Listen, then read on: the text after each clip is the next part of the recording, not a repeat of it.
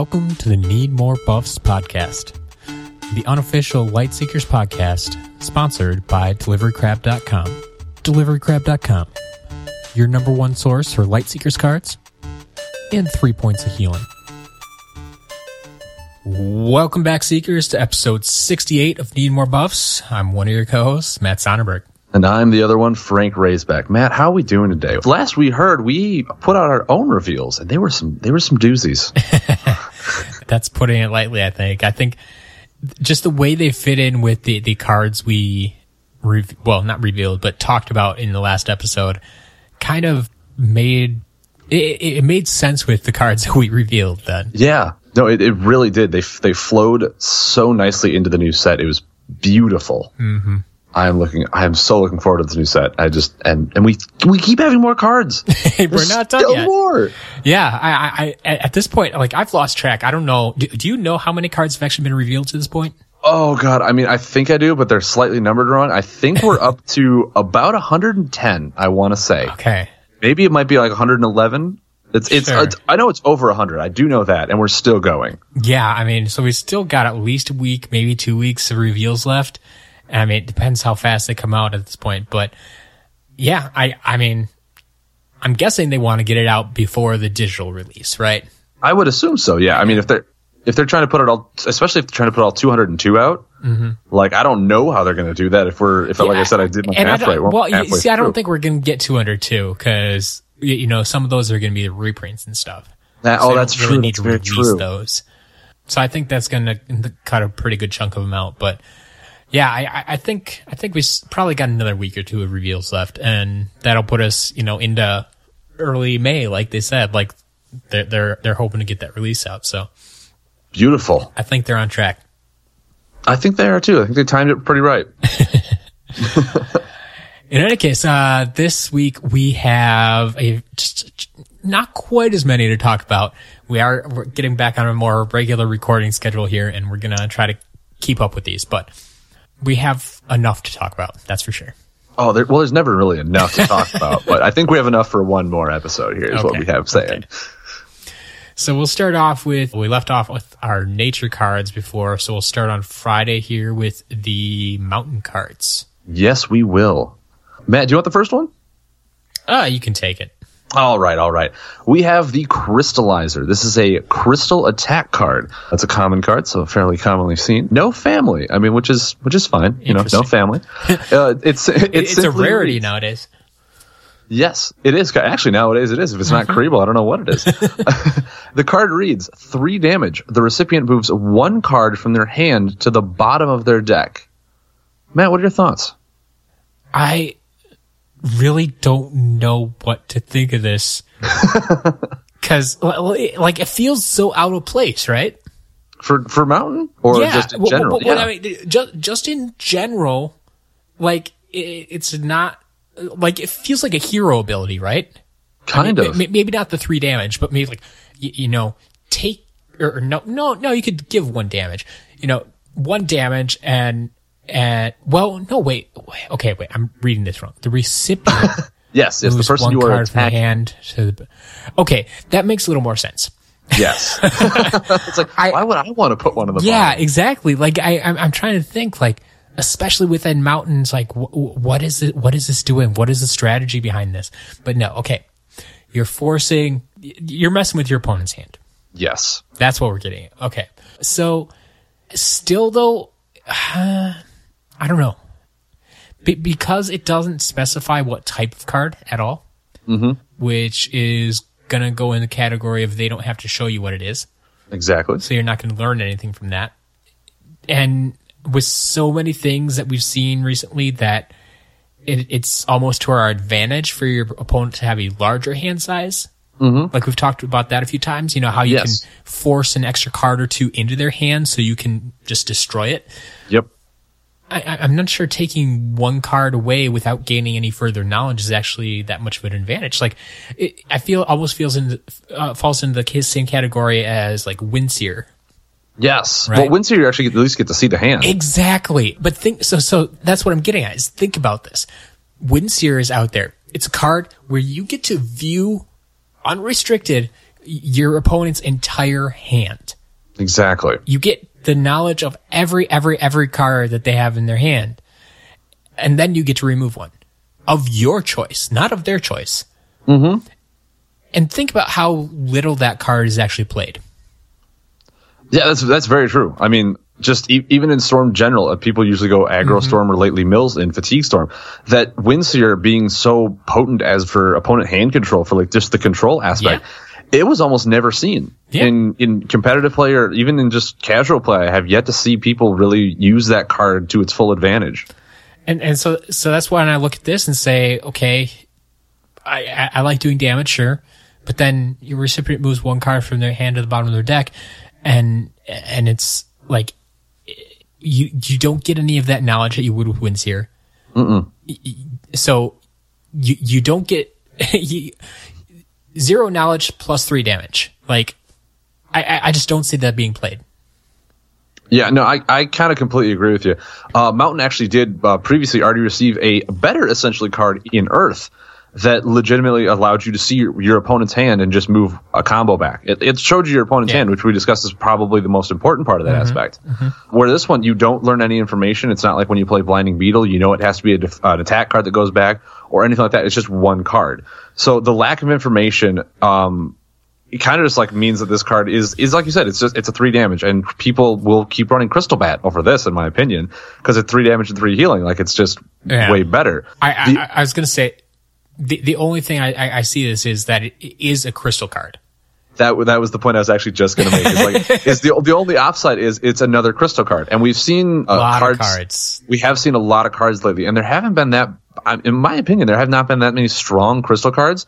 And we have seen cards way back at the beginning where there was the one where you have to discard 5 crystal cards. Yep. So like if you're building a deck around something else and just need crystal cards, this one could just be an include to fill that slot depending on how many there actually are at that point. But yeah, outside of that, I mean, it's 3 damage and moving one card back from your opponent that they get to choose. And it's not even like they shuffle the deck. So if you're trying to mess up Astral or something like that, it goes to the bottom. And we've seen that there are plenty exactly where it is. Yeah, and they know several ways. Astral has Gravity Well. And Tech actually has something too that looks at the bottom 4, if I'm not mistaken. I don't know which card it is. It's a time one. But I mean, just because of that, there's several ways for them to get that back. It's not even that full of an advantage either of just shuffling their deck and hoping that they pull a bad card after they stacked it. Yeah. So it kind of feels flat compared to their previous set that's still sticking around. And it's just like, I guess if you need more crystal, you'll toss in a crystallizer. But other than that, they're better options. There was one other one that I can't remember what it was now, but I think it was from the new set. But it did specify something about crystal. Maybe I was thinking about Crub the Collector. Oh, but that's maybe. crystal buffs. Yep. So. I kind of remember us saying there was like a card that had to deal with crystal outside of the one that made you discard crystal cards. I don't know what it did though, and I don't know what it did, but I do know exactly what you're talking about.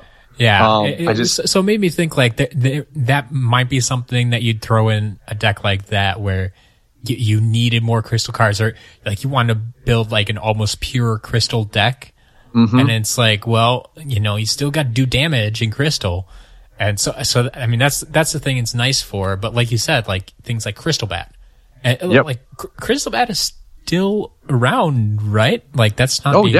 That got reprinted in either set 2 or set 3 because they got a reprint with the Beast thing on it. So Crystal Bat is here to stay. Yeah, I was pretty sure. Like it's one of those very basic cards that I think should be around yet.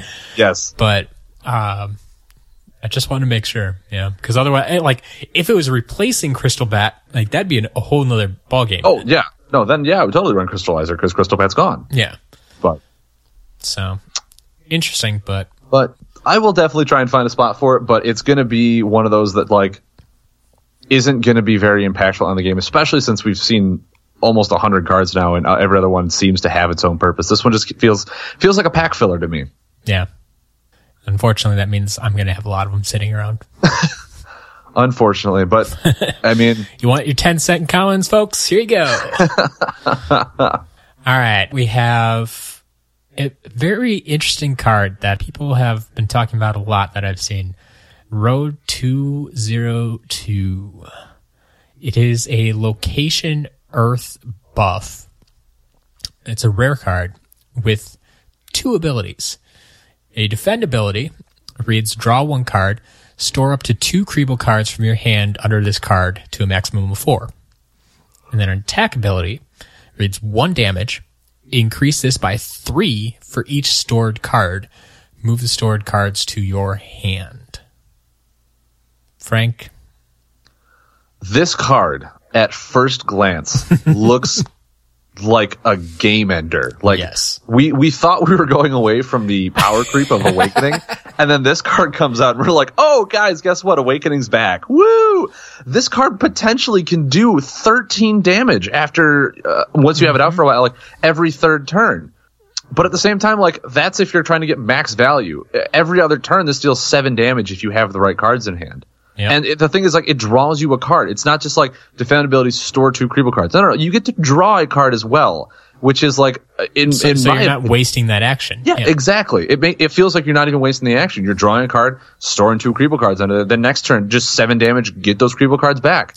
Like, I see this card being insane, and people are sitting there always thinking about 13 damage. That's nuts. And I'm like, dude, 7 damage and like first turn draw a card, second turn 7 damage, next turn draw a card. Like, that's right there. That is insane value. I mean, because the other thing is when you do the damage, the cards go back to your hand, and that's why you can keep repeating this. Like, there are a couple things I would expect. Like you were saying, this feels like a card that came out of Awakening. Mm-hmm. I mean, other than the fact that it has families and double abilities on a yeah, but I mean, yeah. Well, actually, no, we saw it with Hungry Behemoth, right? Okay, fine. Yeah, no, that's true. But this has the family symbols. I would expect increases by 2 for each stored card. That sounds more reasonable to me. Yes. Or if you keep it at the 3, move the stored cards to your discard. Or even to the bottom of your deck, yeah. Yeah, even to the bottom of the deck. Yeah. I would almost expect with how damage increasing this was, the attack ability would be rotating this buff out. Yeah. Like, expire this buff. So, like, that was the other thing is, it's a permanent buff. Exactly. If your opponent doesn't take care of it, you, like you said, you can just keep cycling this thing. Yeah. This card has the potential to just decimate your opponent.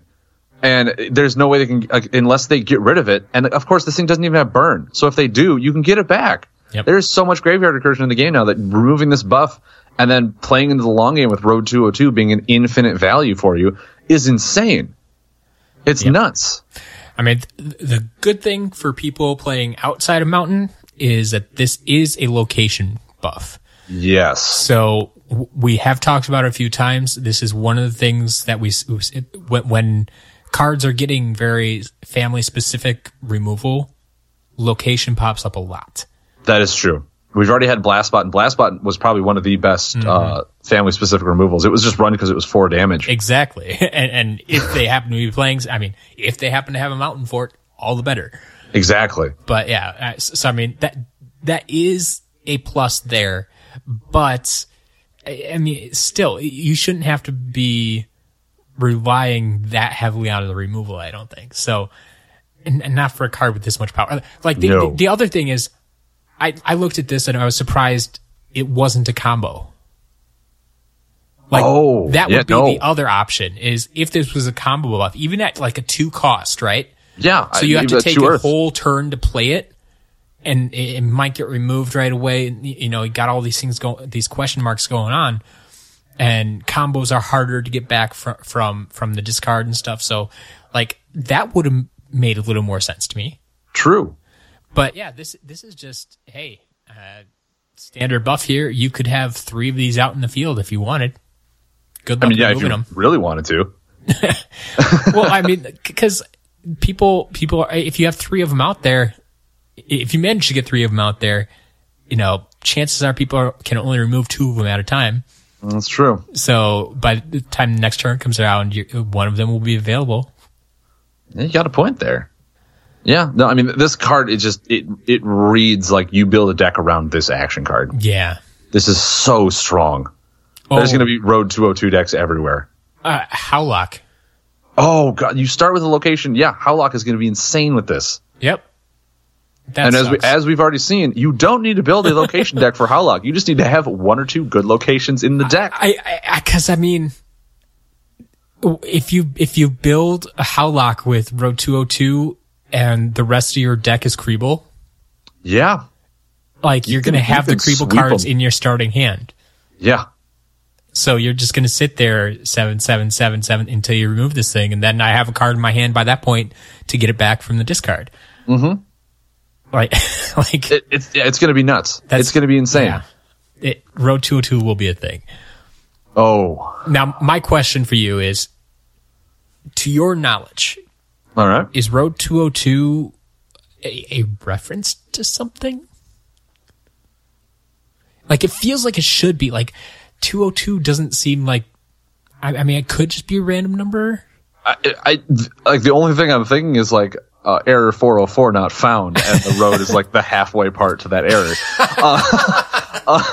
That would be fantastic coming from a tech company. Oh, that would be great. But and honestly, I can't think of a reference in. I've actually started reading some of the lore, and I've started checking it out. Okay. And I could not find a reference to a Road 202, or maybe I just skipped it, and I wasn't even thinking about the roads because I was focused on the characters in the story. But I mean, like in the U.S. here, we have things like Route 66, right? Yes. Which isn't considered a bad thing. No, like it's not, stay away from there. There's not one where it seems like you on jump by 2 Kriebels on it. No, yeah. This is, we're going to take a road trip. This is awesome. Route 66. Yeah. So like, I don't know if this is a British thing, a European thing, or if it's just something that they wrote into the lore, but maybe we'll find out someday. If anyone knows, please leave it in the comment section below, because I would love to figure out what the reference to Road 202 is. Yeah. It just feels like there's something behind that. It really does. Now that you bring that up, I'm like, there's got to be a reference somewhere that we're just missing. Yep. Moving on then. What do we got? We have another combo buff from Mountain. It's Double Crystal. It's called the Jack of All Trades, and the card suits the name quite well, in my opinion. Very much. Oh, yes. Corner 1. Oh, it has 4-3-1-1 for the corners all rotation. Corner 1, deal damage to your target. So 4 damage to your target right when it comes into play. Corner 2 is rotation healing. So you get 3 healing on turn 2. Corner 3 is you draw 1 card, and then corner 4 is you gain 1 additional action. It does everything that Mountain, I mean, aside from the additional actions, that Mountain does really well. All in one combo buff that's just going to sit there and rotate, really cheap to pay for, really nice to do. And the fact that it's Double Crystal, the one that it's kind of replacing is the Prism Cannon MK2. Yep. That I didn't see a whole lot of outside of like the Ancient. So we saw it early on, back when we only had Awakening and a little bit into Mythical. Did see a bit more play in some Mountain decks. I can see that then. I still remember, kind of salty about it, but back at, it must have been PAX East. Yep, I think it must have been PAX East. The first time I went out there for Light Seekers, and the first match I sat down and played, turn 1, Prism Cannon Mark II. For real. Yeah, and I'm sitting there like, okay, just draw buff removal. Come on. You have like 3 turns to do this. Go. Couldn't do it. So at that point, I'm like, well, now I've lost half my health. What do I do? Like, oh, man. There's just nothing I could do at that point. It's like, typically, I don't worry about it that much because, it'll be mid-game. I'll have some buff removal. I'm not, we'll just take it out. But yeah, it was turn 1 and... Ooh. It hurt. Well, you stuck around, so it couldn't have been that detrimental. But that's a great opener if I've ever seen something. In any case, yeah, I mean, this would be a great opener too, right? Oh yeah, because you get the damage out of the way. It's not a huge chunk of damage necessarily, but it's also the unavoidable corner, right? Yes, it happens right away. It's the instant impact. And then if your opponent's sitting there looking at this card, okay, well, do I let him get 3 healing and draw 1 card and then 1, like, I could see this, even just removing this on the last corner so they don't get the 3 action turn, right? Yeah. Because that could be killer. by turn 4 or whatever you probably have a good hand set up for that turn. Yeah.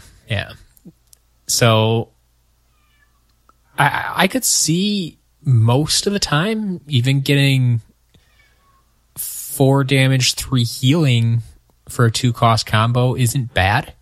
No. And then everything else after that is if you get full value out of this for a 2-cost combo, that's huge. Oh, that's insanely huge.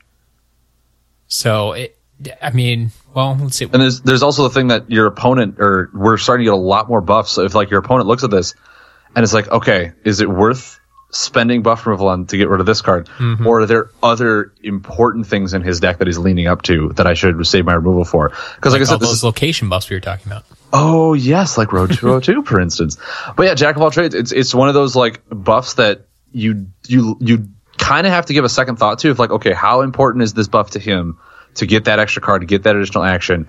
Can I just let this thing ride and have him get full value on a, in my opinion, really good, really strong buff? Or is there something worse that's going to come my way that I have to save buff removal for? So I like this. And Mountain is, once again, I've always referred to it as the Jack of all trades. So I'm happy this card has that name, in my opinion. Yeah, it's Mountain in a nutshell. It really is. It really is. Yeah. Like I said, the one oddball is the gain 1 additional action. But I mean, they did want to give you like that 4th option, and that's kind of what else can cards do? Yeah, besides damage, heal, draw, additional action, sure. Yep. So, like the one thing that surprises me a little bit is in the illustration that you don't have a yellow crystal on there for the additional. Yeah, that's kind of weird. That's kind of weird. I'm seeing, Nature, Dread, Storm, and Mountain, but none of those really give you additional actions like Astral does. Yeah, like I would put it as Dread for damage, Nature for healing, Draw for Mountain, and yellow. So the Storm, the blue one should be yellow. Yeah, I mean, unless the last one was your combos cost cheaper, I don't know why Storm is there. Exactly. Yes. The 4th corner is clunky and reduces the cost of your combos by 1. Yes. Yeah. Maybe there was a printing error in the coloring. They ran out of yellow ink when they made this card. Oh yeah. In any case, I do like it though, because last week we were kind of talking about like other orders just don't get many additional actions. No, they really don't. Like that's really kind of become Astral's identity, is that you're going to get additional. Well, if you're not getting additional actions, you're playing it wrong. Yes, because you have the potential to get like 8 actions in a turn. It's good to see, even though it may be hard to come by, and it's only 1 action, and it's on a combo, so it's not going to happen multiple times, probably. It's on the last corner of the combo. Yeah, like, it's still out there, and it's nice to at least see that if you want to play a purely red deck, that it might be possible at some point to have a 3 action turn. Yeah. No, I think that's great that they're dabbling that one aspect outside of Astral, even if just a little bit, to share it with other things in case you want to like cross order stuff, but still want to have a really strong multi-additional action thing. Yeah, it's always good to spread the wealth. And this is a card too. Like, and I've mentioned before, we don't see it a lot, but since it is only 1 element, you could splash this in to another deck pretty easily. You could. And you know how much people love to run Crystal Core. So oh Lord, they do. They run 3 of those things. Yeah, I mean, well, there you go. You play 1 and use the other 2 to pay for this. I was just going to say, with all the new cross order heroes that we're getting, having that kind of combo that does 1 of everything with 1 alignment is just, it's really good to just run in, because the other ones didn't. All the other ones that were just 1 alignment didn't feel as strong, and this one's just like, yeah, this is just really good. It's just really good. Yeah, that's a good point, and something I didn't think about too much early on, but those cross order heroes, right? Yeah, they have done a very good job at making sure, just within the 3 elements that hero has, you're always going to be able to make a valid deck. Like that, I mean, that's something I think a lot of people haven't really thought about necessarily. Like I've maybe heard some complaints that they don't necessarily like all of the combo choices that they have, but the fact is that there are always at least 5, usually more combos that are valid within just those 3 elements, even on the cross-order heroes. Exactly, which is really nice to be able to, like I said, even if it's like if they have 6, they at least have one option to choose from. But you can still build a very valid deck, and a lot of them, just for the 3 alignments that they are, have turned out really strong. Yeah. They haven't needed to splash it an item, which is really good that they've found a way to synergize those alignments that fluidly to make the card really well. Yeah, and I think that's why we're seeing a lot of the combo payments line up the way they do. Because we've talked about some of those, you know, especially like the triple payment ones, right? Oh, yeah. I mean, not only to give us something different and to make them a little bit harder to pay for, as we've discussed, but it also makes them easier to play for a cross-order hero who might only have, you know, just Crystal at their disposal. And so, like, that gives them more options. It makes it a valid card for that deck, which is insane to just even think about that. It's there's going to be so many fun new decks to try out just because of the way that they're making some of these cards. It's great. Yep. But speaking of cross-order heroes, did we get another one, Matt? We did. Oh, and of course they thankfully everybody is gonna just refer to it as Death Hunter. Oh, yes. Or Demon Hunter or some sort of kind of like that. But Death Hunter, Adriac, like I don't, how would you pronounce this? I look at it kind of like, just from the photo and the reference to images like this in the past, even before Lightseekers, I want to say it's like Adriac. Like a very, almost like elvish type of Adriac, like an ancient language that deserves that fine accent, the higher up. I like the way you say that, yeah. Adriac. There we go. You're better at this than I am. I'm downright awful with names, so. Well, it's good that we're just calling him Death Hunter. Yes. I mean, if his name was just Adriac, I would have a much harder time with it, and I actually like that they add Death Hunter because people just call him Death Hunter. I'm assuming either that or everyone's just going to keep calling him Adrian for some reason. Just, hello, Adrian! Yeah, now I can see him yelling that. Exactly. It's his battle cry. Yes. Raising his sword above his head. Yes. Well, Matt, why don't you discuss what Adriac does for us? All right. This is a cross-order hero. Superior Animal, Superior Death, and Shadow. When one of your animal buffs expires, store 1 death card from your discard pile under this card up to a maximum of 3. Then it has an ability to damage your target equal to the number of stored cards. And it has a starting health of 30. So, I really like this card. This is amazing. First of all, it has Shadow, and Shadow in Dread has been like the number 1 alignment. So that's right up there. You get your Abyss Suite. Yes, just say it. You get the Abyss Suite. But the fact that his ability literally has nothing to do with any Shadow cards whatsoever even makes me more happy that they're like, yes, we're finally trying to tiptoe away from Shadow. But the way I look at this card is it's almost a slightly better Blacktail, if you want to think about it. Because Blacktail in the beginning of the game, you could use the ability, sure, but it wouldn't do any damage because there was no graveyard, and then your opponent could play around it. Like you had to manipulate your opponent's graveyard to be able to use the ability. Mm-hmm. This one, you can use it in the beginning of the game, but like it won't do anything. And then it's one of those that you lead up to by playing your animal cards, by playing your death cards. You don't get real access to this until mid to late game. And in that situations, that's by the time you probably have your tentacles on board. That's probably the time where you have your late game board set up, where the ability is just, it's always value of 3 damage. It's insane late game value. Well, and like you said, if you have your tentacles out there, I mean, it's even more. 5 to 7 to 9 damage. Mm-hmm. And you can run your Dusttown Assassins. And I mean, that's going to be the big thing is, like, people are so good about, just using an ability, even if it doesn't do anything, just to get the tentacle damage, right? Exactly. So now that the fact you have this built-in ability to do damage and trigger your tentacles, it's going to be like, thankfully, yes, it does not have superior shadow.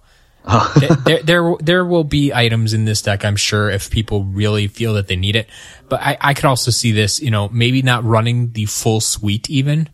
Yeah. And focusing, making a deck to focus on almost trying to kill them with animal. Like, yeah. Personally, I love animal as a single element. It's really grown on me. I love forests personally, but animal, and it's a really close second. They've got a lot of really fun buffs to do, especially the ones that like rotate out in one turn. Now that we've been seeing that X5 damage and just it pops out real quick. Yeah. So I mean, you got that going for it. Like I could play with the animals all day, and then it's like, okay, so yeah, I don't need the full Abyss suite. It's just going to be, like I said, mid to late game when after maybe they've been trying to prevent you from playing those animal buffs. Maybe they've been removing them so you don't store your death cards. And then it's like, well, fine, then I'm just going to play the tentacle game. Right. and go at it that way. So it's going to be interesting. I don't know if the superior death really matters all that much. I have yet to see a bunch of death cards that make me feel like I want to play death back to back. Yeah. So I do kind of feel you on that. The superior animal, I have seen a lot of advantage to that, especially when that's all your damage that comes through. But in a sense, like giving superior death, like unless you're in a really big bind and we're seeing some really good like healing from death to get a spike heal turn. The only option if they wanted to be double superiority was for shadow, and that would have just made this card busted. Exactly. Yeah. So I mean, it's odd nowadays, I feel, to see a double superior, especially on a mythic. Yeah. Yeah. So I was kind of surprised to see that, but I think because death is kind of that underplayed right now, it doesn't necessarily feel as that strong necessarily. Mm-hmm. And like you're talking about, like death is gonna sounds weird to say. Death is your healing. But that's the slot it's in, right? Yeah. And so, unfortunately, I think that's gonna be the downfall here. And that's where we're still gonna see some of the Abyss Suite come in, just for that little trickle healing now and then. No, that's very true. But otherwise, I think it is gonna kind of want to be an aggro deck. It's going to be a buff-based aggro deck. Yes, which is nothing wrong with that. Yeah. But how I'm also seeing this is like we said, death feels weird for healing because it doesn't have a whole lot. But what it actually is getting is it has a lot of really fun Umbron cards, and it just got that new Umbron Search one. So it has cards like if you're below 10, you can't die for 2 turns. Sure. It has the search your deck for an Umbron card, which then will search you for that Shadow Umbron to look for 2 Kriebel cards. And as we've been seeing, there's a lot of really good animal Kriebel cards lately that I don't think death is really going to be utilized for healing. This deck isn't going to have a lot of healing when you break it down. It's going to seem like a very aggressive deck, like you said, with buffs. But death is going to be utilized more for its mechanic of just searching your deck or staying alive at certain points in the game, as opposed to healing up as a lot of other middle elements do for alignments. Mm-hmm. And being able to play like that, it does kind of have its high risk, high reward, where you really get the card draw utility that death has allowed with it to search for some of those families and do that other fun stuff. But at the same time, it's like if you really want to heal, you're probably going to run an item to heal. This is not going to be the deck that plays the super late game. It's going to want to try and play mid and end it in mid. Yeah. It's well, actually, now that you mention it, it does run that similarity with Blacktail too. Mm-hmm. Like Blacktail, that was kind of what it's lacking, is that healing. Yeah. Like you had to kill him quick, get that set up and kill him quick. Otherwise, you're going to be dead, because Lunar by itself is not a great healer. Nope. Outside of the 111 healing buff that you had to wait 4 turns to do. Exactly. And then you had to activate it, right? Yep. Yeah. So, it's just by itself, like Lunar with the rest of Astral great at healing. Luna by phenomenal. itself, not so much. So it'll be interesting to see how people play this. I mean, I do hope that people, I mean, just because of the power of Dread and it's the ability on this hero, like, people will want to try and play this. Oh, I'm definitely going to. So that's me. So yeah, it'll be interesting to see what people come up with there. Yeah. But you know, maybe this next card will be some incentive. I think we're going to the cross-order combo that fits this hero in such a way. We're talking about Spirit Barrage. Spirit Barrage is the new cross-order Dread Nature combo. This has 3 corners on it, all with the number 2. This is a combo buff, clearly, that says rotation damage to your target. Your target discards 1 card from their hand. Matt, first impressions.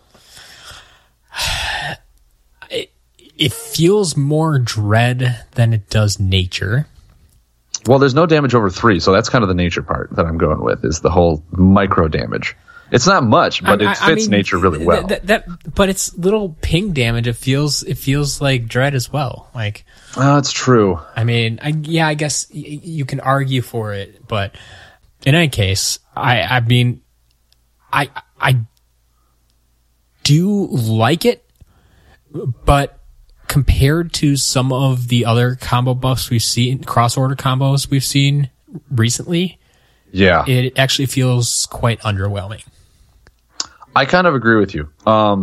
It is like it does have immediate impact, which is always nice. Mm-hmm. But the immediate impact is what, 2 damage, discard a card. Yep. And then next turn 2 damage. If the damage may be ramped up, then maybe we could consider. Yeah, if it went 2, 3, 4, I don't think it would be too overpowered, and it would feel more in line with some of the other cards that we've seen.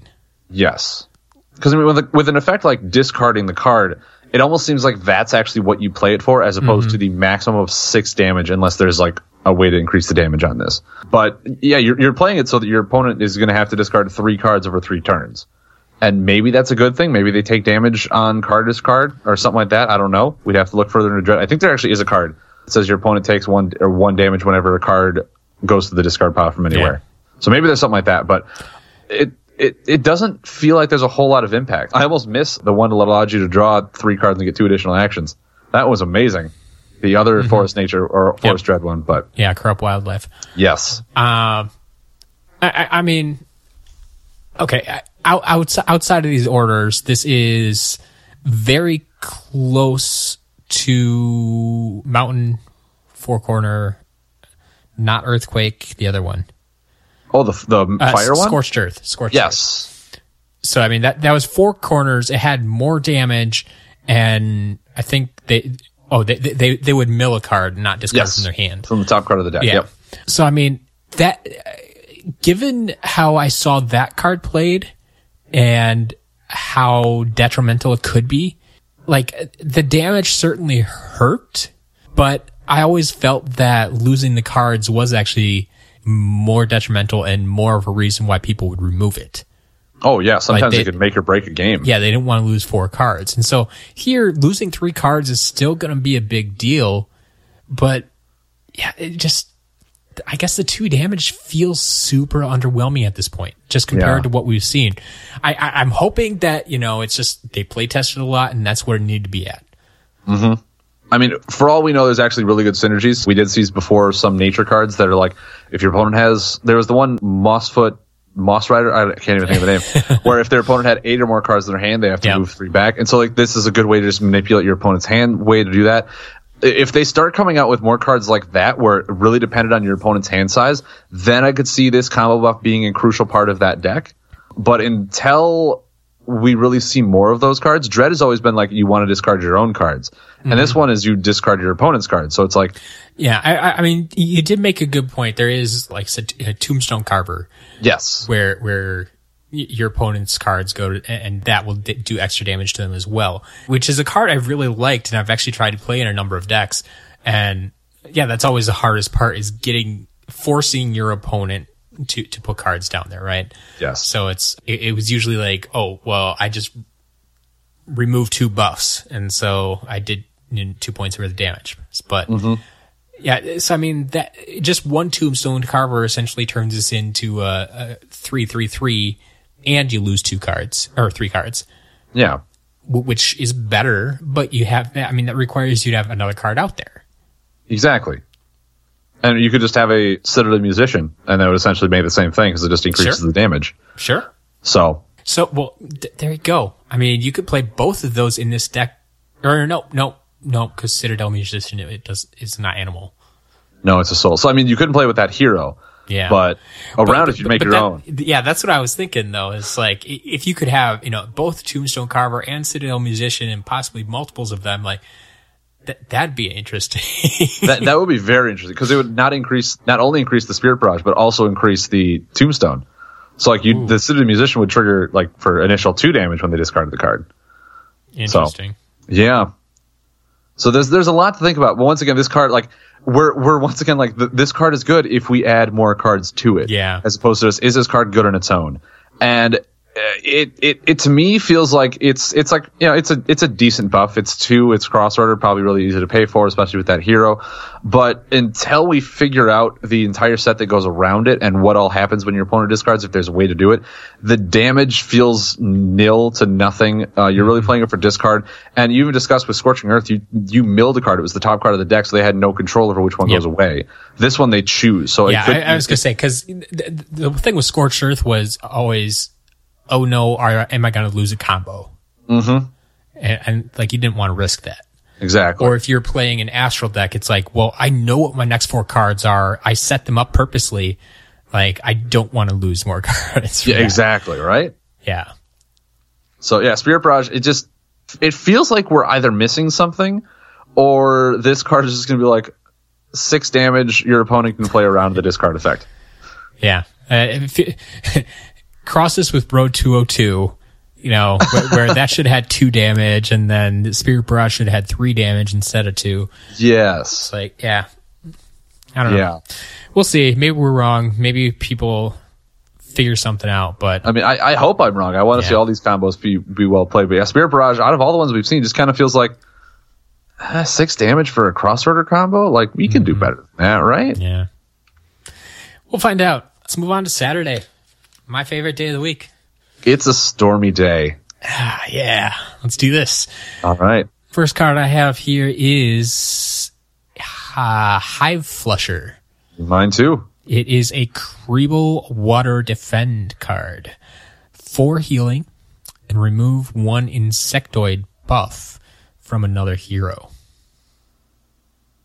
This is amazing. First of all, I've said it in the past. I'll say it again. These more family specific buff removal is exactly where I want this game to be headed. Where it's not just, especially like, I mean, we still have Crazy Bomber, we still have Crystal Leech. You have the 2 generic stuff like that. It kills combos. Having these ones that like also you can splash in to kill family specific ones with how heavy the family specific stuff is.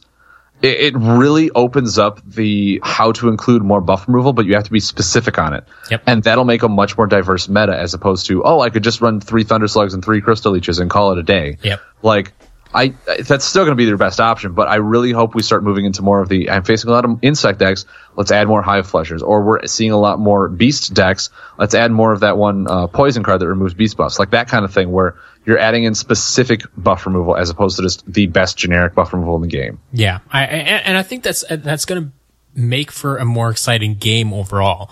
It really is. You're going to run, maybe 2 anti-insect cards and 2 anti-beast cards in your main deck, and then you'll have maybe some anti-location cards in your sideboard, and so you'll have these cards that are there, but what we're going to get to eventually is you're just going to have to deal with the fact that in every game, or I mean, not in every game, is a card like this going to get its full effect. Mm-hmm. You're just going to, we're going to get to a point where playing a card for 4 healing becomes the norm. Exactly. Which I'm okay with. Yeah. You're building around this deck and it's like, okay, all I can count on is I'm getting 4 healing out of this. Maybe a little more if I have a card in my deck that amplifies it. But then in that one special game that I've been planning for, because I think insect decks are on top of the meta right now. I've heard they've been going around, because like we saw at Boston a couple months ago, like people were expecting Magrock decks, and sure enough, there were a ton of Magrock decks. Oh yeah. You went to the next tournament, people were expecting more Magrock decks because they had done so well at Boston, and sure enough, there were still some Magrock decks there.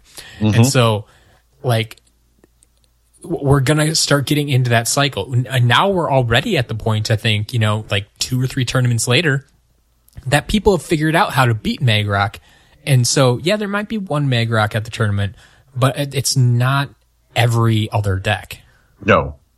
Which is great for the deck building and change, that people are starting to figure out how to beat it. Yeah. And so that's where, like I said, cards like this are going to come into play a little bit more. And it's kind of another way that they got to scale back the power of cards without hurting them too much, I guess. Exactly. Yeah. Like, you're always going to get one benefit for sure for playing the card. You're going to get the 4 healing. You're going to get the 4 damage, whatever. Blast Spot is the opposite end of this. Yeah. So, but then occasionally, not all the time, but occasionally you're going to get that secondary benefit. And I'm okay with that. I'm very much okay with that. Yeah, I'm incredibly okay with that. And I mean, opening this stuff up, it kind of also leads into, mind you, it's a Kriebel card. So once again, awesome. Kriebel family gets a lot of love here. But the fact that like when you play Storm and you're playing an insect deck, you sit there and go, okay, is he running Vitalizing Frog for more heal, or is he running Hive Flusher in case he comes into an insect deck? Is he running, like, you can start doing that now. Like, if you were going in attack, is he running Blast Spot for locations, or is he just running a Scrapworks Bruiser? Kind of that thing where, like, there is now going to be multiple cards that you would want to switch out for just, like, what you run into. It's like, do you value the more healing over the possible buff removal? What is he going to be playing? What's he been seeing? And that whole kind of diversity that we're seeing in these cards now is really going to help the decks evolve, and deck builders get to the next thinking level of, is 2 healing really worth running into the possibility of having insects and being able to remove them? Yeah. Because, like, those things can swarm you without you even knowing. Swarm. See what I did there? But, yeah, like, that's exactly it. And that's why I like how they structured these. It's not 3 healing and possible removal. It's 4 healing. Mm-hmm. So the 4 healing by itself feels a little bit under what we had grown accustomed to from Awakening. Which may have been slightly overpowered to begin with, but bringing it down to the 4, it's like, okay, that's still usable. And then when that one time then I do get the removal, it feels super powered, right? Exactly. It's like, yes, I did it. I got full power out of this card. I'm on top of the world. Yeah. And I mean, we've been seeing, we just got a new insect in Mountain that is essentially the taking over for Ancient Miner. Mm-hmm. So that one is going to be seeing a lot in Mountain. And now we have major insects in Nature. We've always had some insects in Astral. I'm not sure if we've gotten any more yet or not. But just the fact that, like, we've seen a very prominent insect buff in Mountain, and Mountain has always been a really strong order. Hive Flusher is just be like, yeah, I'll just include 2 and then 1 Vitalizing Frog just to make sure that if I need it, I have it. Like, I love this card. I think this is an amazing card. Yeah. And I will say, I'm not entirely sure what it is about this card in particular, but I love the artwork. Like, people mentioning artwork all over the place, and I agree. I do enjoy a lot of it, but something about this card I like. I think it might be something about the hose. The hose does look very makeshift. And the fact that they have a hose. Not something I think about in this world, but... No, right? You don't think of them having actual plumbing or something like that. But no, this is great. I mean, I'm also going to go with... I think it was actually Ezekiel that mentioned this, where they're actually starting to add backgrounds to these art. Before it was just the main centerpiece and then just like a gradient, something like that. The backgrounds to these artworks really help flesh out the concept. And This is definitely one, guys. If you haven't seen the image yet, go look up Hive Flusher. It is a beauty of an artwork. It's amazing. All right. You want to bring us the next card, then? I'll do that. Next one I have on me is Grubby Pool. It is a water buff with 4 clunky corners, all of them rating 2, and it's a location family.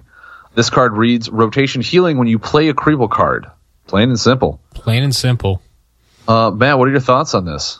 I thought this game was PG. I mean, there's only like one butt cheek showing, right? That's fine. Oh, yeah. Talk about artwork. Well. But hey, look in the front. You'll actually see some iron plumbing. So they do have plumbing of their own, those Kribbles. Yeah, apparently. I mean, maybe it's a storm thing. Yeah. Oh, could be. I mean, they have running water. They like their water. They found out how to control it. They did. So, yeah, as far as the card goes, though, I mean, once again, I won't really have a good grasp of this until I have the cards in my hand. I build decks best with physical cards. Yes. So I like to have all the cards laid out in front of me and be able to look at them and say, okay, what can I build? So until I have that and I can see, okay, I'm looking at my Storm cards, what do I have for Kribble? Because that's going to be the big question for me. Like, obviously, you could go some unaligned stuff, or, I mean, we did just have a Kribble card in High Flusher, so maybe that's a thing. Because you throw Grubby Pool out there, and then you play High Flusher, you got your 6 healing. There you go. I do have a feeling Kribble is going to be a pretty big part of this set, though. And so, even if it isn't this Storm, set in general, yes. But I mean, I'm not going to build a strictly Uprising Storm deck. No, I don't think anyone is. So I mean, like, you still need the cards from the other set, and because they're not quite as heavily Kribble in the other sets, like, I don't know. Because you need Kribble cards for this to make it worth it. And, I mean, just for... Well, I guess you could put multiple of them out there. It's not unique. But I was going to say, just to get through one card, you need 4 Kribble cards. At a minimum. That's true. I mean, that 4 in the deck, then you have to draw them and play them all. That's true. I am a big fan of clunky cornered buffs. I don't know how much play this will see, though, because it's very specific. Once again, because this looks very similar to Flower Garden. Okay, but that just increased any healing you got, right? I think so. Yes. Yeah, Flower Garden was the next heal you get is increased by 2. Yeah. So I mean that was great. You know, you just throw it out there and you're almost guaranteed like 6 to 8 healing probably. That's true. Especially in nature, because you're just healing all the time. But here, it's like, okay, I put this out there, and yeah, it'll wait for me, but do I have the Kribble cards in my deck? That's a very good point. That's my only problem, is I struggle with it until I see what my deck actually looks like.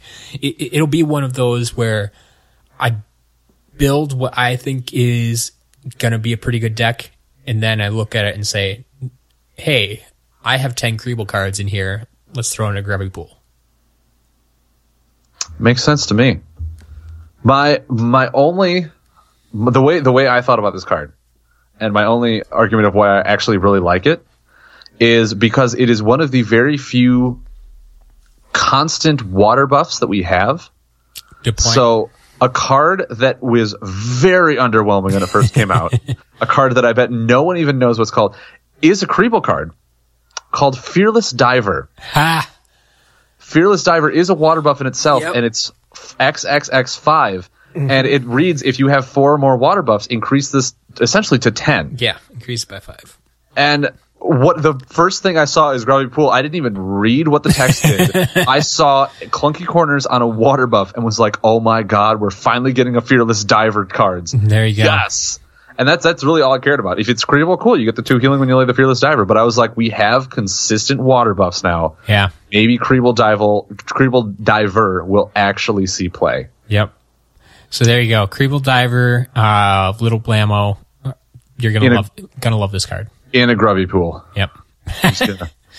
Yes, it works. I like it. All right. Next Storm card we have is a lightning attack card called Stormbringer. This card does have burn on it, and for very good reason. As it should. 2 damage. If your last discarded card is a combo, move it to your hand. Oh, this card makes me so happy, and at the same time, like, does Storm need more stuff to bring combos back? Like, come on, this card is nuts. This card I can see being literally brought into every other alignment that just wants that one combo brought back. Yep. This is so powerful. 2 damage is almost negligible. Yeah. And let's think about it. Geode Hatchling. Don't really care, but no, Geode Hatchling was run with 1 damage and it brought back an action buff. People were like, I'll include 3 of that all the time. Stormbringer's like 2 damage and then bring back a combo card. Yes, please. Yeah. Mm-hmm. Yeah. We've seen broken stuff with Time Worm. We've seen all this other stuff. Mind you, does have to be your last discarded card, but Storm has Geode Hatchling had to be as well. That's true. That's true. And it's really easy to make sure that, hey, top card is a Storm card. The only thing I'm sad this card does not have is the word impressive on it. Because I feel like they missed that great opportunity to make an impressive Stormbringer to deal with the top card being a combo card. But this is a nuts card. This is an amazing card that is definitely going to be almost a 3 of in a lot of decks that rely on combos, which Storm is full on going. For Storm decks, absolutely. I think this is a 3 of. This is something that, I mean, it is the replacement for Wind Controller. Oh, for sure. And honestly, I think it's better than Wind Controller. I mean, because Wind Controller, I mean, if you're not restarting it, you only get to use it twice anyway. So, I mean, it wasn't that big of a deal. I mean, you could argue you get more usage out of 3 Wind Controllers than will 3 Stormbringers. But True. In reality, how often did that actually happen? It was just so much harder to actually set up, right? It really was. I think you had to put it out there and then make sure you have the payment, make sure no one messed with your hand and all this stuff. It's like here you can play your combo and then next turn throw down a Stormbringer and call it a day. Yep. Like there's a lot less that can go wrong. Honestly, I see myself. I'm actually a huge proponent of a Spark Sale. I'm convinced I can get Spark Sale to work, and I got close. With Kindred, I think I can make it work definitely with Uprising. Oh, yeah. So, I mean, for those who don't know, Spark Sale has the ability that allows you to discard one of your combos for 6 healing. So, if you're in a pinch, throw down that card for 6 healing, then play a Stormbringer, do 2 damage, and grab it right back. Yep. Like, what's wrong with that? I mean, then it really turns it into that it is just another vitalizing frog, right? Exactly. Each combo becomes a vitalizing frog because you know you're going to be able to get it back. Whereas before it was like, okay, can I get this greedy gas bag off? Can I get that storm calling? Some other way that you might be able to get it at least back into your deck. But here it's like, no, I'm getting the healing and then getting the combo immediately back into my hand. Exactly. That's so strong. I love it. It's so strong. And the thing is, like, before this, the only element that Storm really was seen brought in was wind. Because wind had everything. Wind had the Dust Fiend, wind had the Thunderslug, wind had everything. I bet you just because of this card alone, we're going to start seeing more lightning brought into some decks. Oh yeah. That was the other thing I loved you build these Storm decks that you think are going to be awesome, and then you realize it's 60% wind or air, and it's like that's not going to work. I know it's not. That's all utility that doesn't have the damage you need. I mean, even playing your combos, because if your deck is all air, you're not going to be able to play the damaging combos that you want. Yeah. So, I mean, which is why Dust Fiend was like an all-star. Mm-hmm. Absolutely. So it'll be interesting to see how much this changes things. And like I said, how much is brought into other orders. Mm-hmm. No, exactly. And I do think that the way Storm is going now, that they really want to make their combos cheaper to pay and all that fun stuff, that they really want you to be able to get them back for a decently cheap cost so you can keep playing them without recycling back into your deck, which is what brought upon the whole fatigue aspect. And I think Stormbringer is just going to flip that whole concept on its head and actually drive it in the right direction that PlayFusion is looking for. Yeah. I think this is a great card for how they actually wanted their Storm alignment to properly function. Perfect. So. All right, last Storm card. Last Storm card we got is a combo attack. It's double water. And it's called Water Spout. This card reads 5 damage. heal yourself for 2, draw a card. Beautiful. A little bit of everything. We'll take it. A little bit of everything. It's like the Jack of all trades, but for Storm. And you get it all at once. You do. And mind you, it's 2 cost and it's 1 alignment. Yeah. I mean, everything that we just said about the Jack of all trade. Yeah, that was Jack of all trades. Yep, yes, it was. I mean, apply that right here to water. I mean, throw this in your little Blammo deck. You have Murky Waters. You have Water Spout. You're awesome. Yep. You have 5 damage, 2 healing, draw a card. I mean, I'm always saying I want more draw power for Storm. Here you go. Here you go. I mean, really cheap. Essentially, it's draw 2 because you do draw 1 for the combo. Exactly. This is what people always used to do with Fish Singer Ushi and Flying Debris. Mm-hmm. Because you get to either, keep your combo payment or draw 2 cards.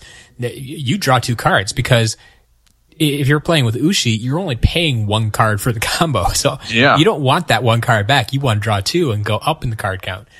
So, I mean, same thing here. If you're playing the game where you get to reduce your combo costs even just by 1, if not by 2, and get to play this for just 0 or 1 cards, and then you draw a card and then draw a card again at the end of playing combo.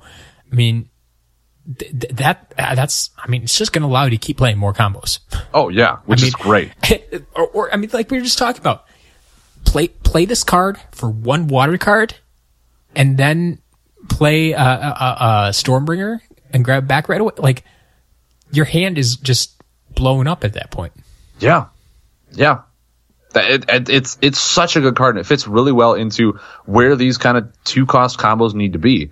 I think this replacement was Muddy Waters, which was essentially 7 damage. It could be 12 if they were above 20. Mm-hmm. This one still has a 7-point swing on base normal, and then you draw a card on top of that. It's not meant to be one of those huge swing damage. It's meant to just be like a really cheap combo to get out, really efficient to cost for, and give you advantage in the game where you need it.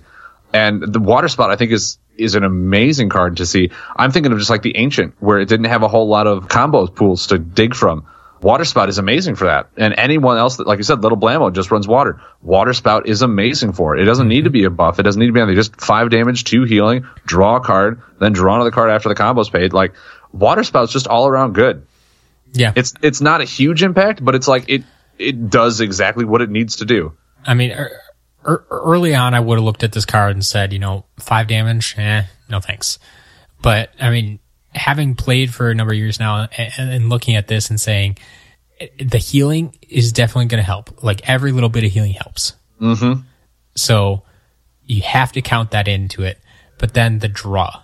I think the draw might be the most attractive thing about this card. Oh, yeah. Knowing that I am likely not paying full cost for this and getting cards back. Exactly.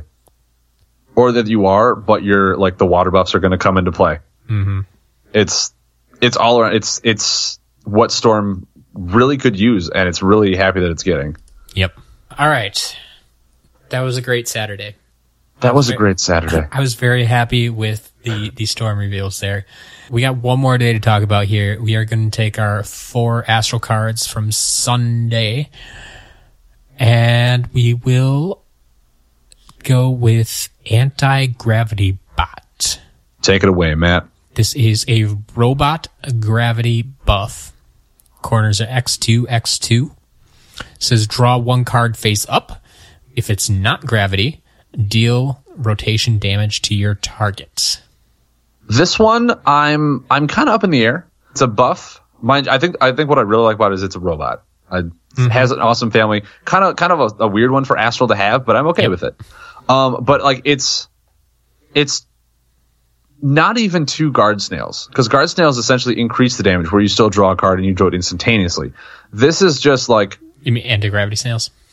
Yes, I said gravity. Yeah, anti-gravity snails. Yes. I know we were just talking about Storm, but yes, guard snails are completely different. I'm like, I love guards. 2 guard snails, 18 healing. Whew. 18, that's so good. What are you looking at? This is essentially guard snail. But yeah, anti-gravity bot. It's you draw 1 card face up. That's the only guarantee for this card. So you essentially get to draw 2 cards over 4 turns. If it's not gravity, then you deal 2 damage. I would have liked to see it, if it's not gravity, increase the damage by 2. Yep. So it kind of fits that theme where, like, if it's not gravity, it doesn't increase in damage. Otherwise, it just does meh. But outside of that, like, unless you're running a high gravity deck, or like not even a high gravity deck, just a low gravity deck, that can also like restart certain buffs. I'm not finding a way where this card has much impact over the other Astral cards that we already have. And that was my first reaction too, is it doesn't feel like it's up to par. But change my mind, Matt. The one thing that I know a lot of our top players, when they first tried to convince me of how to build decks, right? Okay. One of the things that I think they undervalued, and I think I could probably get them to admit nowadays, is that it basically comes down to tempo. So what this does is think about this as Ancient Miner. Okay. Right? Now, okay, you've already got me over halfway there in the convincing part. You see where I'm going with this? Yes, I do. Yeah, because drawing a card during the buff phase, not using an action, is way, way, way more powerful than people realize. People realized it eventually with Ancient Miner, and there were 3-0s in every deck. They got played as soon as you had them. People started removing them like crazy because, they didn't want you to grab 3 cards there.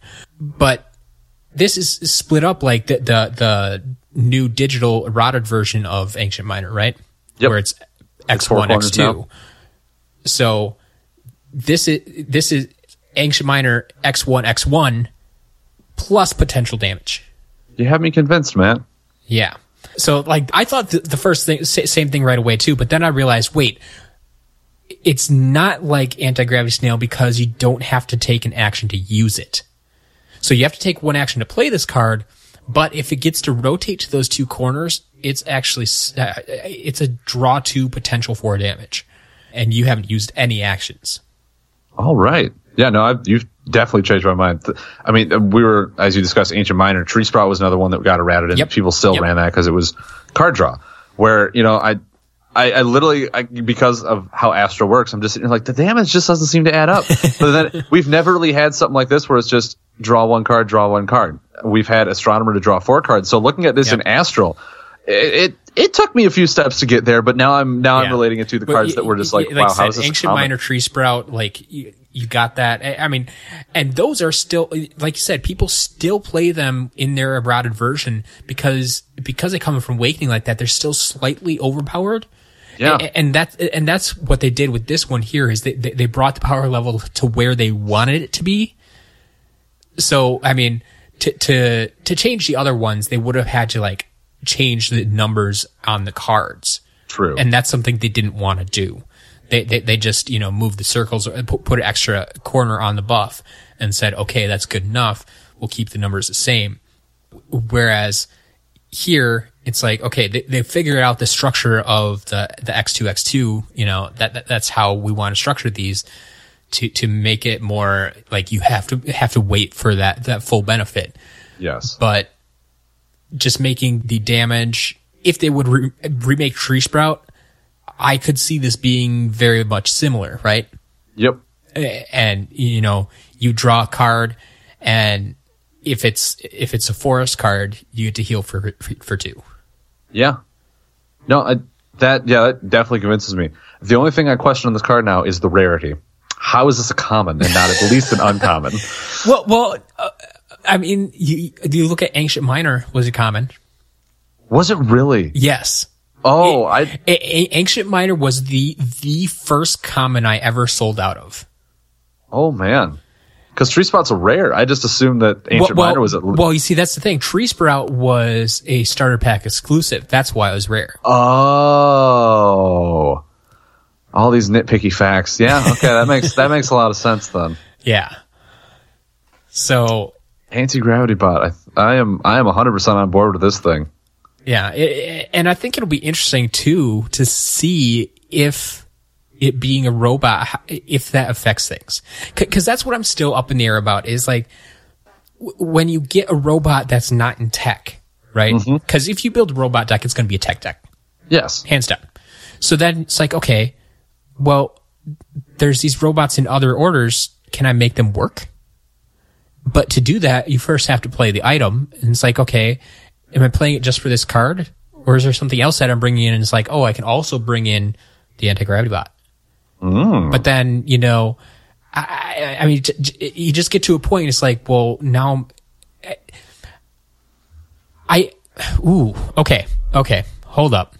What have we gotten a Tech Astral hero?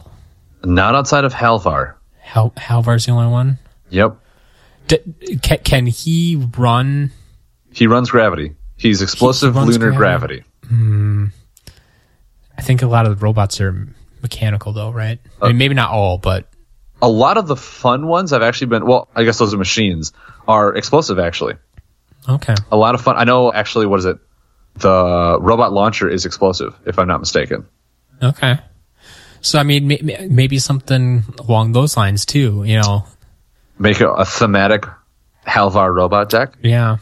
Because that's the easiest way I can see these working is if the hero by default allows for those elements to cross over like that. You would almost need like an explosive mechanical gravity. Yeah, and that's what we don't have, do we? Exactly.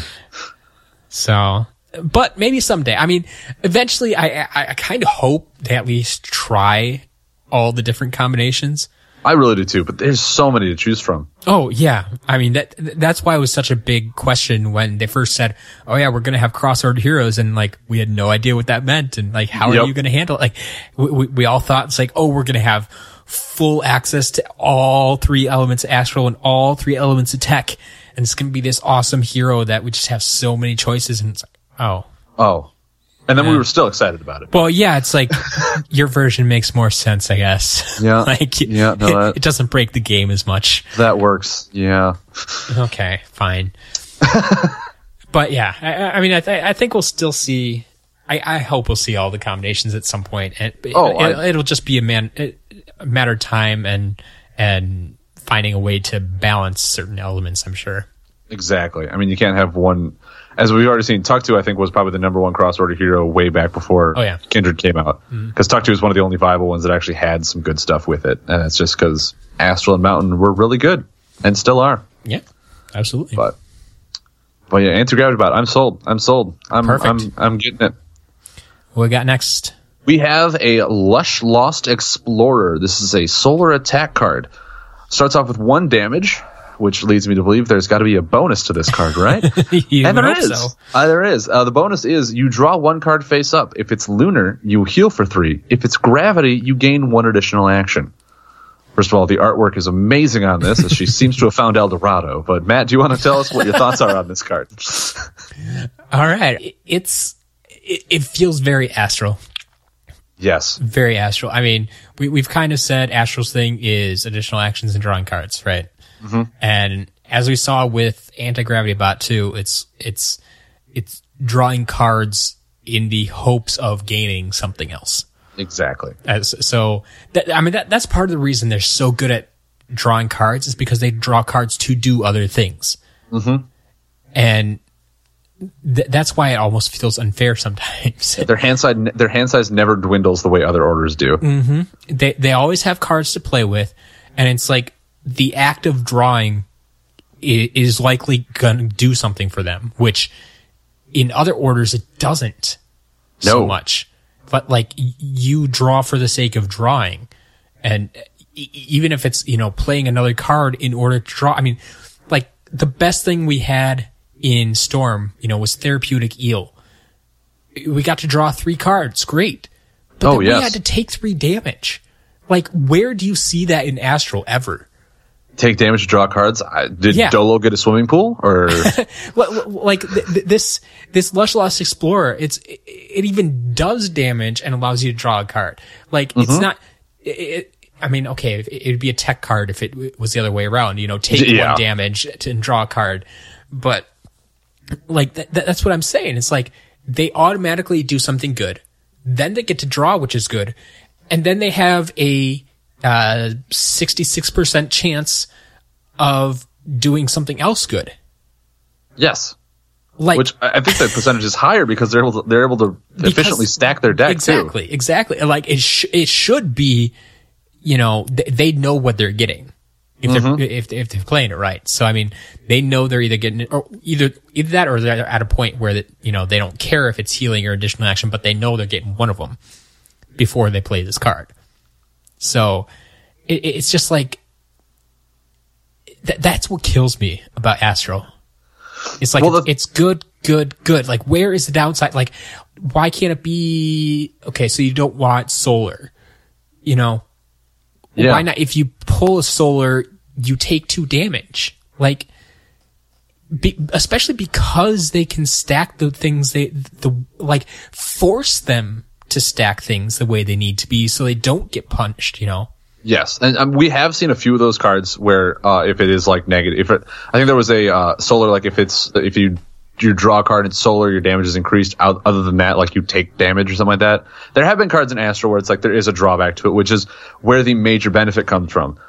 And to kind of go on with you, like you said, Astral it draws cards and it's nothing but benefits. Mm-hmm. But I don't know if you've also noticed this too, but I've just doing these reveals with you and just on my own, looking at these cards, every single one that has been drawing you a card lately or giving you a benefit from the top card has had its number dwindled down from previous cards in the past. Like if you compare this, I'm looking, it's like, oh, this is like Shapeshifter, but Shapeshifter was 5 damage or 5 healing or sometimes both. Yeah. This is like a max.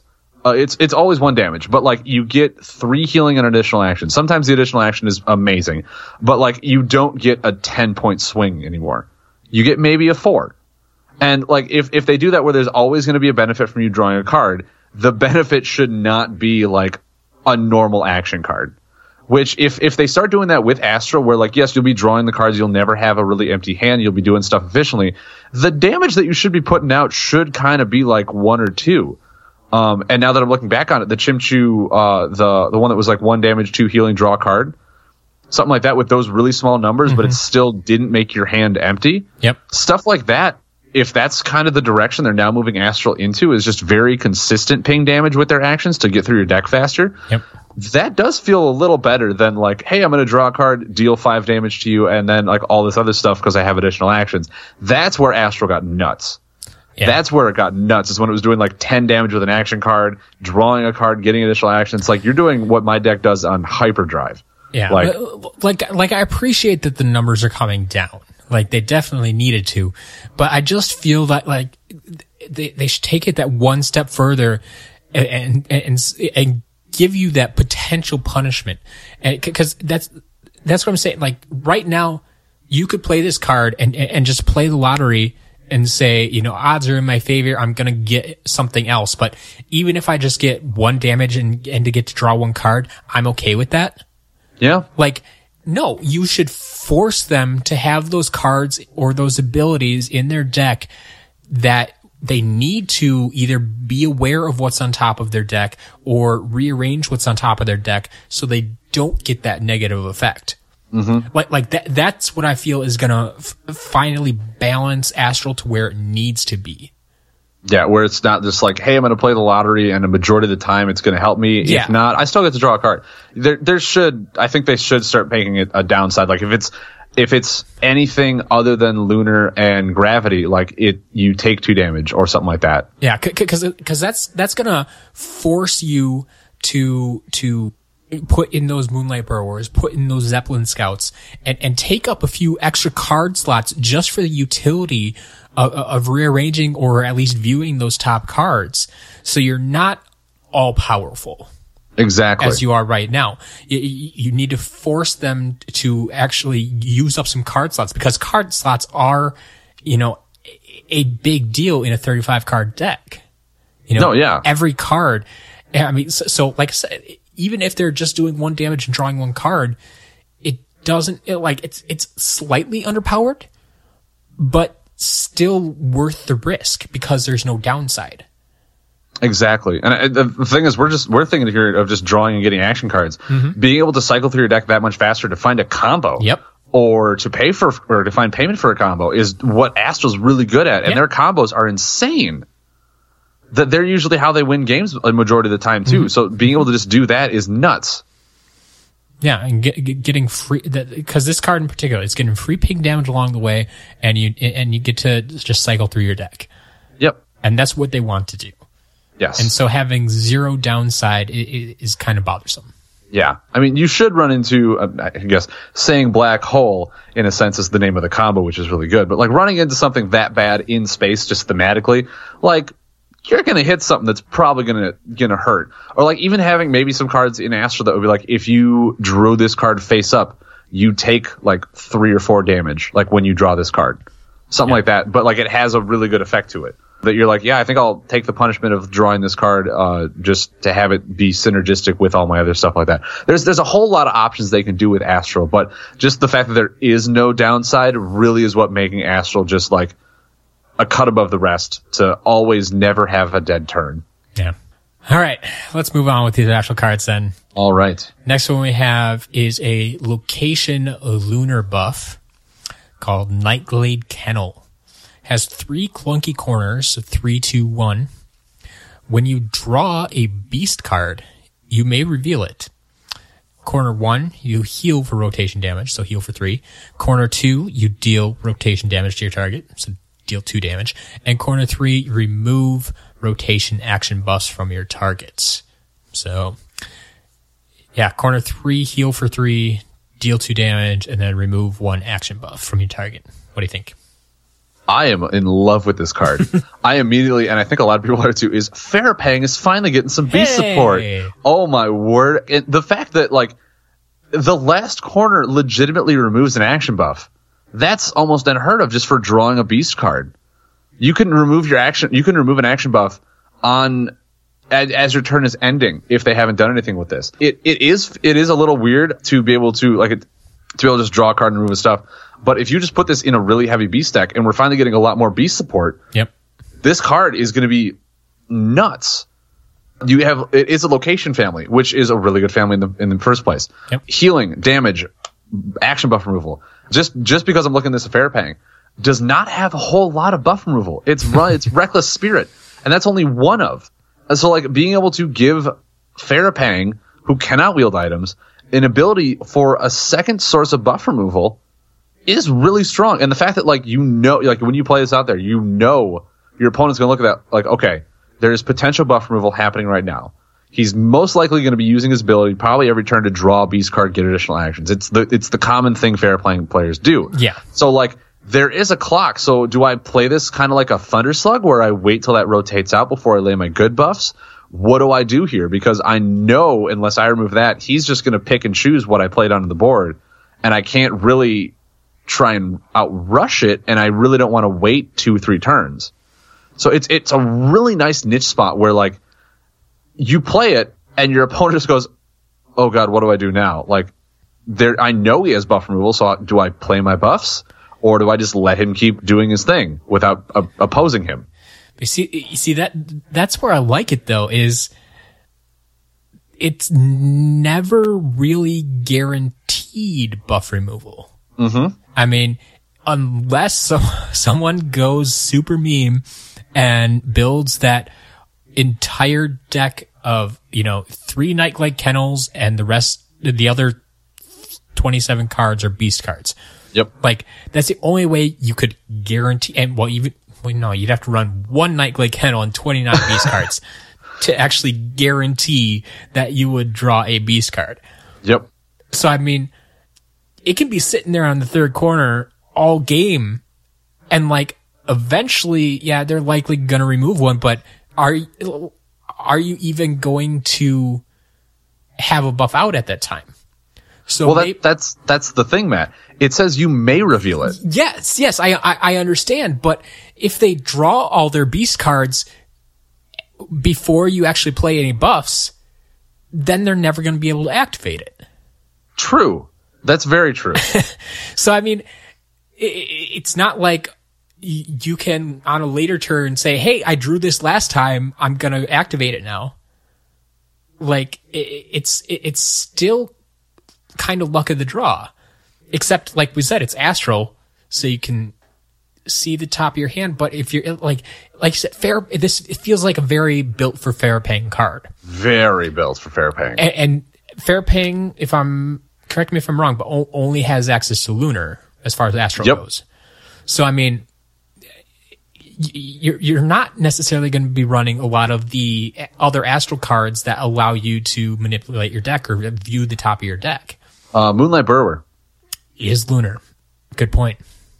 And loves non-Astral cards. So, and it's a beast. Throwing all that out there. So, I mean, okay, you got your Moonlight Burrowers. So you can see what's on top of your deck. And if one of the first 4 is, you can draw it. Fine. Because he does draw, correct? Yes. 1 damage to himself, draws a card face up. If it's a beast, get an additional action. I've played Farapang many an hour. So, with Moonlight Burrower, super synergy with Farapang. Yes. But outside of Farapang. Outside of Farapang.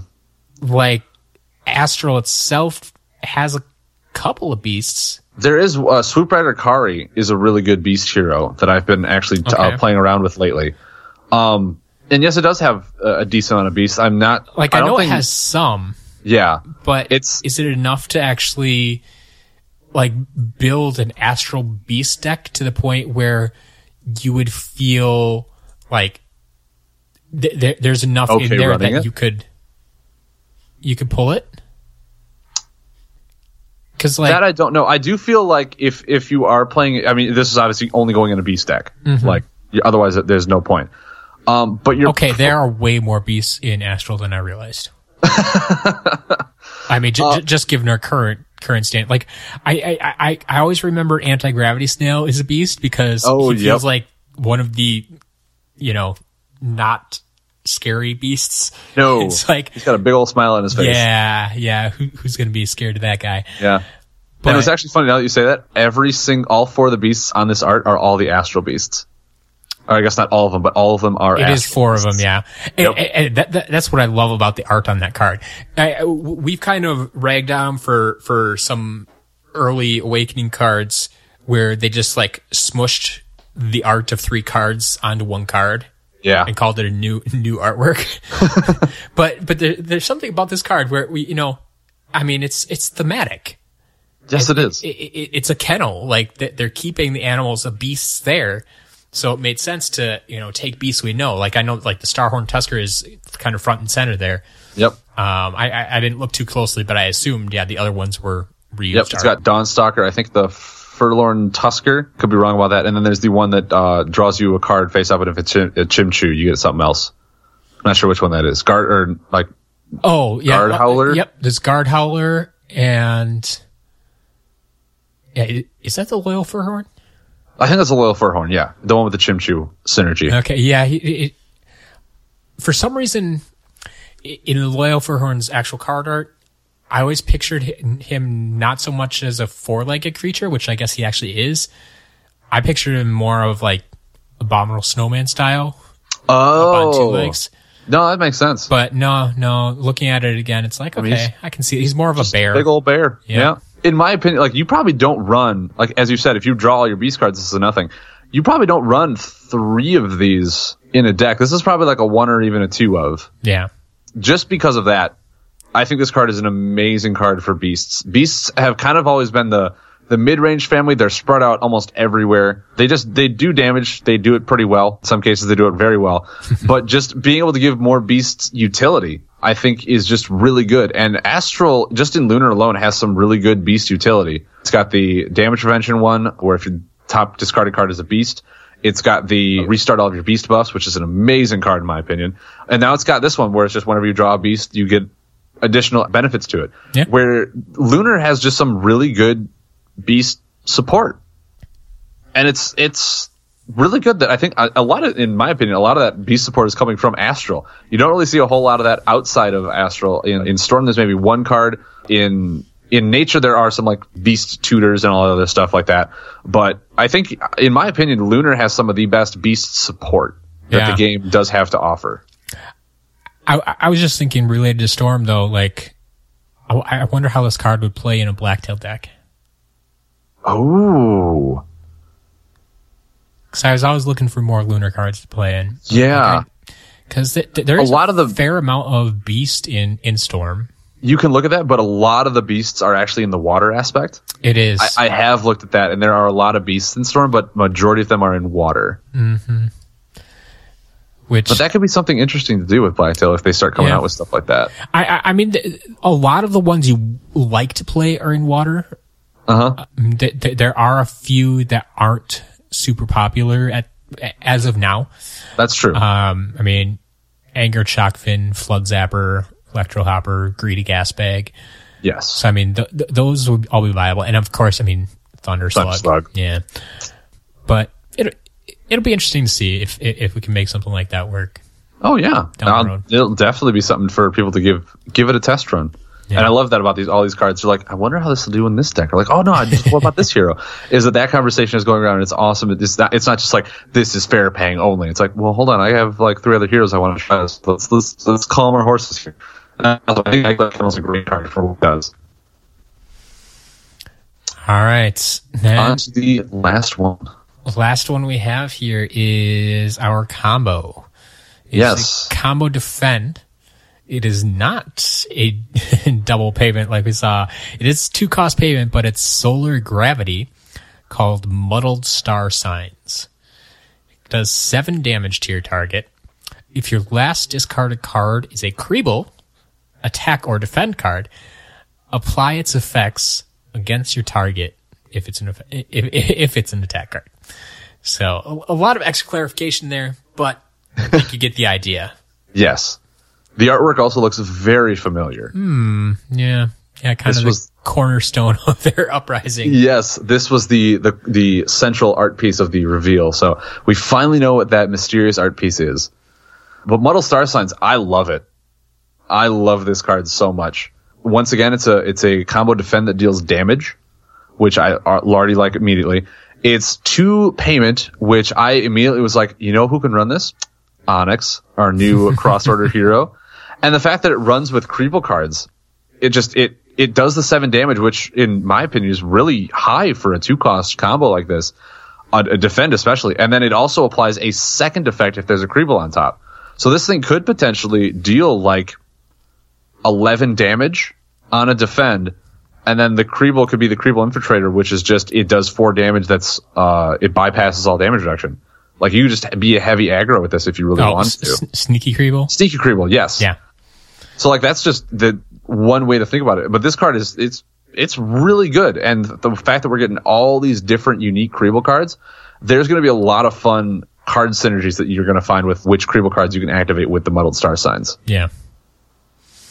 It'll be interesting to see. Because, I mean, I think 7 damage is about where it needs to be, probably, just because then it's still playable if you don't have a Creeble on top. Yes. But then, yeah, like I said, the most extra damage you're probably getting is around 4, which is kind of in line with some Storm combos right now that can ramp up to 11 for a 2-cost. That's true. We've seen a few of those. So, I mean, it's not completely out of line, and it's all conditional. And then I can't think of any right offhand, but I'm sure there's some defend card where, so if it's 7 damage and 3 healing or something, like, that's something that is going to be cool. But yeah, there's the Creeble Nurse. Sure. That could be really good then if yeah, it hits you really big. Yeah. It'll be interesting to see what combinations people can come up with, because the other thing you say, it just says apply its effects. Mm-hmm. So, I mean, it'll apply the entire card, not just whatever damage or healing is there. No. And so that'll be, once again, like, have to go through when we, I'll start looking at whenever they update the database, right? Yes. and we can just filter and see Creeble cards. What do we got? And see what's the biggest, baddest combination we can make with this combo. Oh yeah, I mean the combo this is taking over for is Sunstrike. Is Sunstrike leaving, or is that staying? And that was just 7 damage, gain additional action. I think that might be staying.